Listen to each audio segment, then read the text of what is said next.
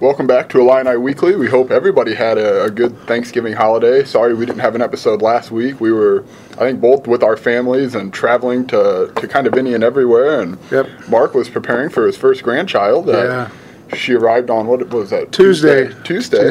So congratulations. It was. Thank you very much. Football season is in the books, kind of, but there's still a lot of news trickling out. Transfers, kind of 4 or 5 now. I think we're up to four, and some of them are bigger names, but it's not to be expected. Trey Watson, that's a big one. Your best defensive player, arguably, veteran guy, still had 1 year of eligibility, makes a lot of plays. But you stop and think about his career.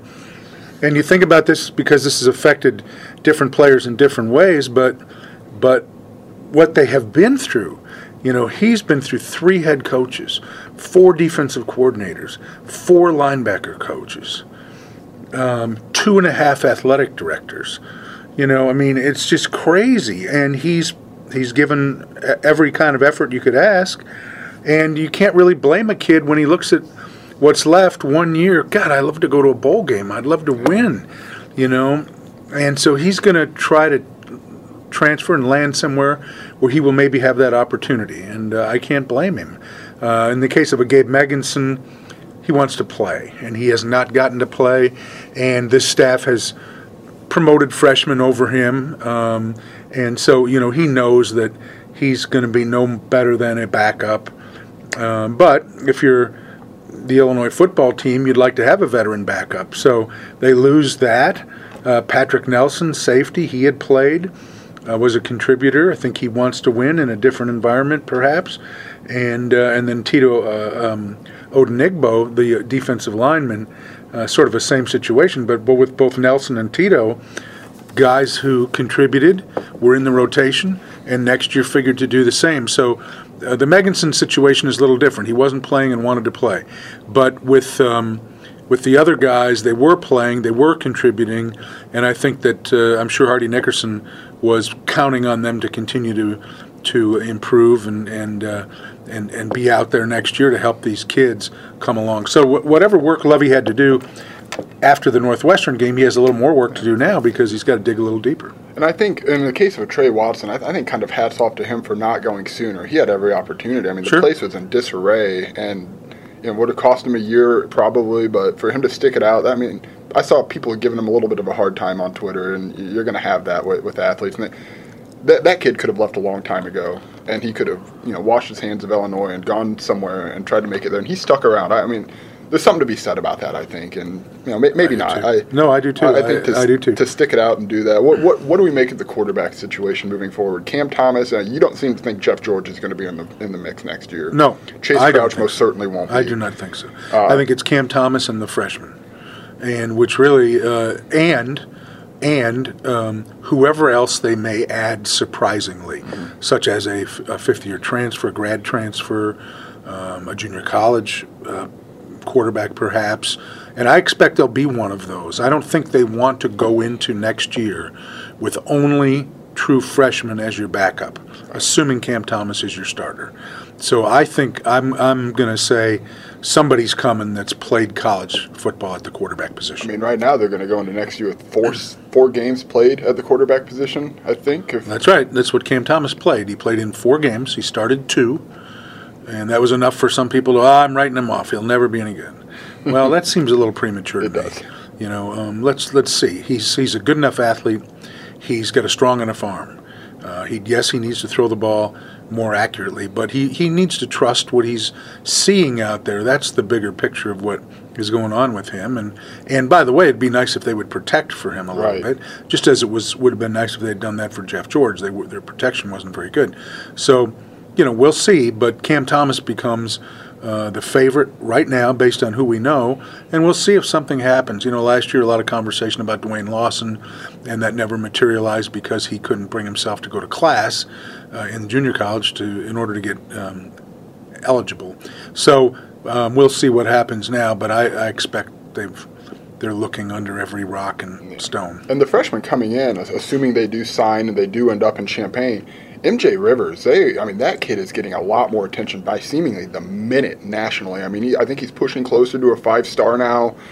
he's a really darn good quarterback. Very good Karan Taylor, Peoria guy. If those two end up in Champaign, there's going to be some pretty healthy competition there. And there'll be good competition there. It's just that it's also inexperienced. And, right. And yes, if they all come, and it's important to say if, because the early signing period this year allows coaches to find out earlier, but still have to wait till December 20th. And as Lovey said, these are engagements. We have not had a wedding yet. Yeah. A lot more exciting is basketball. The sky's not falling after the Wake Forest loss. By record, Wake Forest is below 500. That's a tough place to play. You're traveling to there. I mean, that's a tough place. It was a real environment for that team. A much better team than their record showed. It took them a little while to figure it out, and they took a big step the other night. That's a team with some talented guards and 2 7-footers, and they can do some things. And NCAA tournament team a year ago. So they ran into some things, and they didn't. They just didn't do some things that they had been doing, and so you can go right through the list. I mean, they put Wake Forest at the line too many times. There were too many fouls. They didn't get to the line enough because they weren't attacking the basket enough, and so they got beat at the free throw line. And turnovers, 13 turnovers by their big men. That's a crazy number. So they've talked about that. A lot of that's really what Brad. I was on a teleconference with him today, and that's what they talked about in their practice yesterday after they got back from Wake Forest. Was look at the number of things that we can control, not that they did, but that were unforced errors, that were self-inflicted. And if they clean those up, they'll take a step in the right direction. And yet, they're going to go against a Northwestern team that is probably better than Wake Forest. Their record is only 4-3, but look who they've lost to. They've lost to Texas Tech, which is 7-0.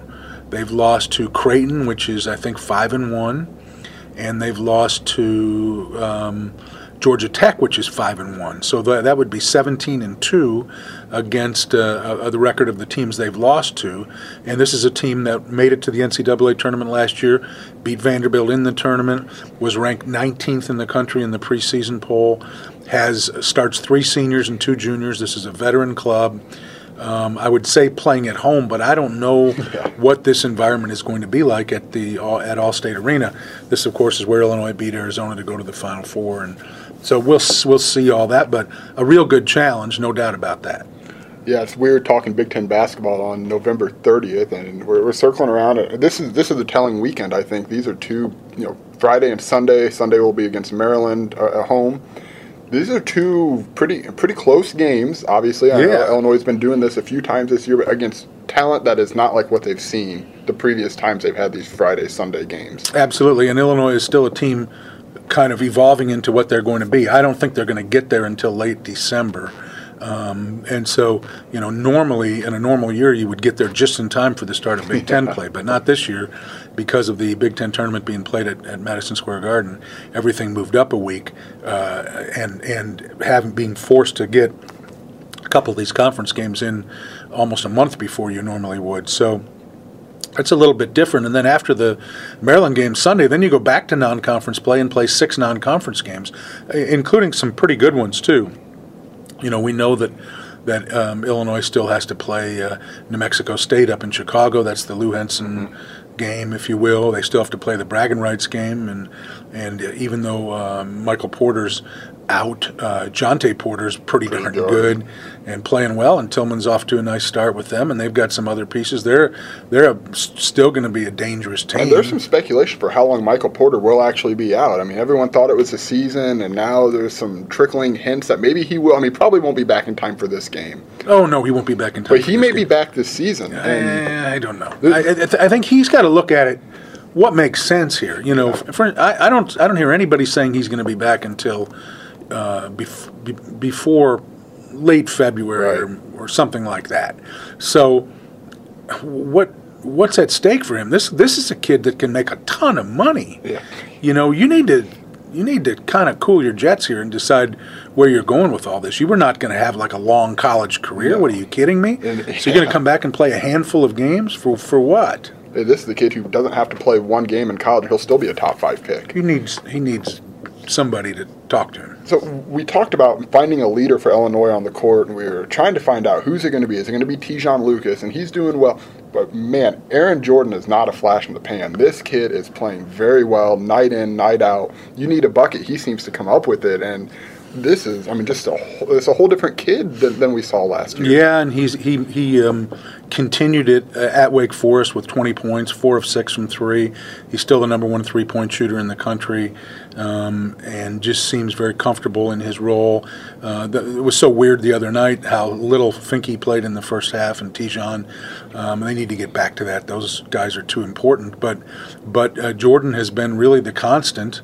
And, he continues to, and not just with his shooting. I mean, his shooting, when you're the number 1 in the country, that's something people are going to talk about, your 3-point shooting. But he's been a good rebounder. He's been a good defender. He's just been really steady, a veteran guy who knows how to play and knows, where his role is. He knows what shots to take. Mm-hmm. He doesn't force up a bunch of shots and you go, oh, my God, that was way out of character for him. He doesn't do that. He's really been something. So they're very lucky to have capitalized on his development, and I would say Finke too, by the way, is considerably better than he was a year ago. And so, let's see what we can get going there. That'll be fun to watch. So is LeRon Black. He's averaging 14 points a game. He's playing well, and this is still without Mark Smith really getting going. And his development's probably taking a little more time than some people. He'll probably be a January kid. Yeah, people thought that he was going to come in and be this world changer. They need to get Trent Frazier shooting the ball a little bit better. So there's some things going on there, but Kipper's playing well, Very well. So they've got some ingredients there. They just got to keep pushing. It's going to be changing and getting better, and maybe a little half step back here. It's not going to be just, this is not Duke. We're watching where Duke can go out and play tired and have a not very good game at Indiana and still pull it together at the end and win, by double digits or whatever they won by. I don't even know what they ended up winning by, but they're pretty good. Underwood said it a little bit today. The first half Wake, you saw a little bit of that 7-second offense that you had heard so much about, but this is a hard thing to grasp. It's very hard to play controlled at that speed. So of course it's going to take a little time. Yeah, and I think some people somehow or another believe, well, they didn't do it on that possession. Well, if you believe that they're going to score in 7 seconds every possession, come on now. The other team makes a basket, they go back on defense, you've got to take the ball over the end line, you've got to inbounds the ball. There's not going to be, you're not going to have a fast break opportunity there. There's opportunity for fast break. There's opportunity for rushing the ball up and scoring quickly. There are other times when you have to go into your half-court offense. And so, I haven't even looked to see where they are right now in that particular statistic. But I know that they're playing faster than they have for years, and they're not playing fast enough. And Brad's talked about that. He said, we're not playing fast enough yet. And so they will continue to work at that. But if you go back to, did you watch the Wisconsin-Virginia game the other night? Oof. Wisconsin got up how many points? 36 points in the game, or 38, or whatever, Yeah, that was cringeworthy. Not good. All right, real quick before we go, we don't have anyone this week. Hopefully next week it's been a crazy week and a half for both of us. What are you looking for? 1 or 2 things you're looking for this weekend that's going to be a little more telling about this program against this competition? Just try to run their offense, try to move that ball, take better care of the ball at all positions, get to attack and get to the free throw line. You got to really watch with McIntosh and Scotty Lindsey. Those guys are very good. This is a really good Northwestern. They had Gonzaga on the brink last year. If you'll remember in that second round, I mean they had their backs against the wall. Gonzaga just had too many bigs for Northwestern, and I don't think Northwestern's particularly tall, are they?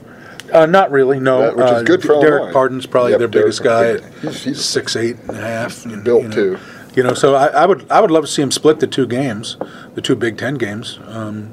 I'd be satisfied with that. We'll see what happens. It's going to be. I'm just sort of watching, along for the ride, interested in to see the progression here and how Brad pushes them and coaxes a little more out of them and then a little more out of them and then soothes them back after they've had a setback and so forth, and gets them feeling good about themselves again. It's interesting to watch to me. Absolutely. So thank you guys. We will see you next week, and Yep. hopefully we've got someone for you. And thanks a lot. And let us know if you got any questions.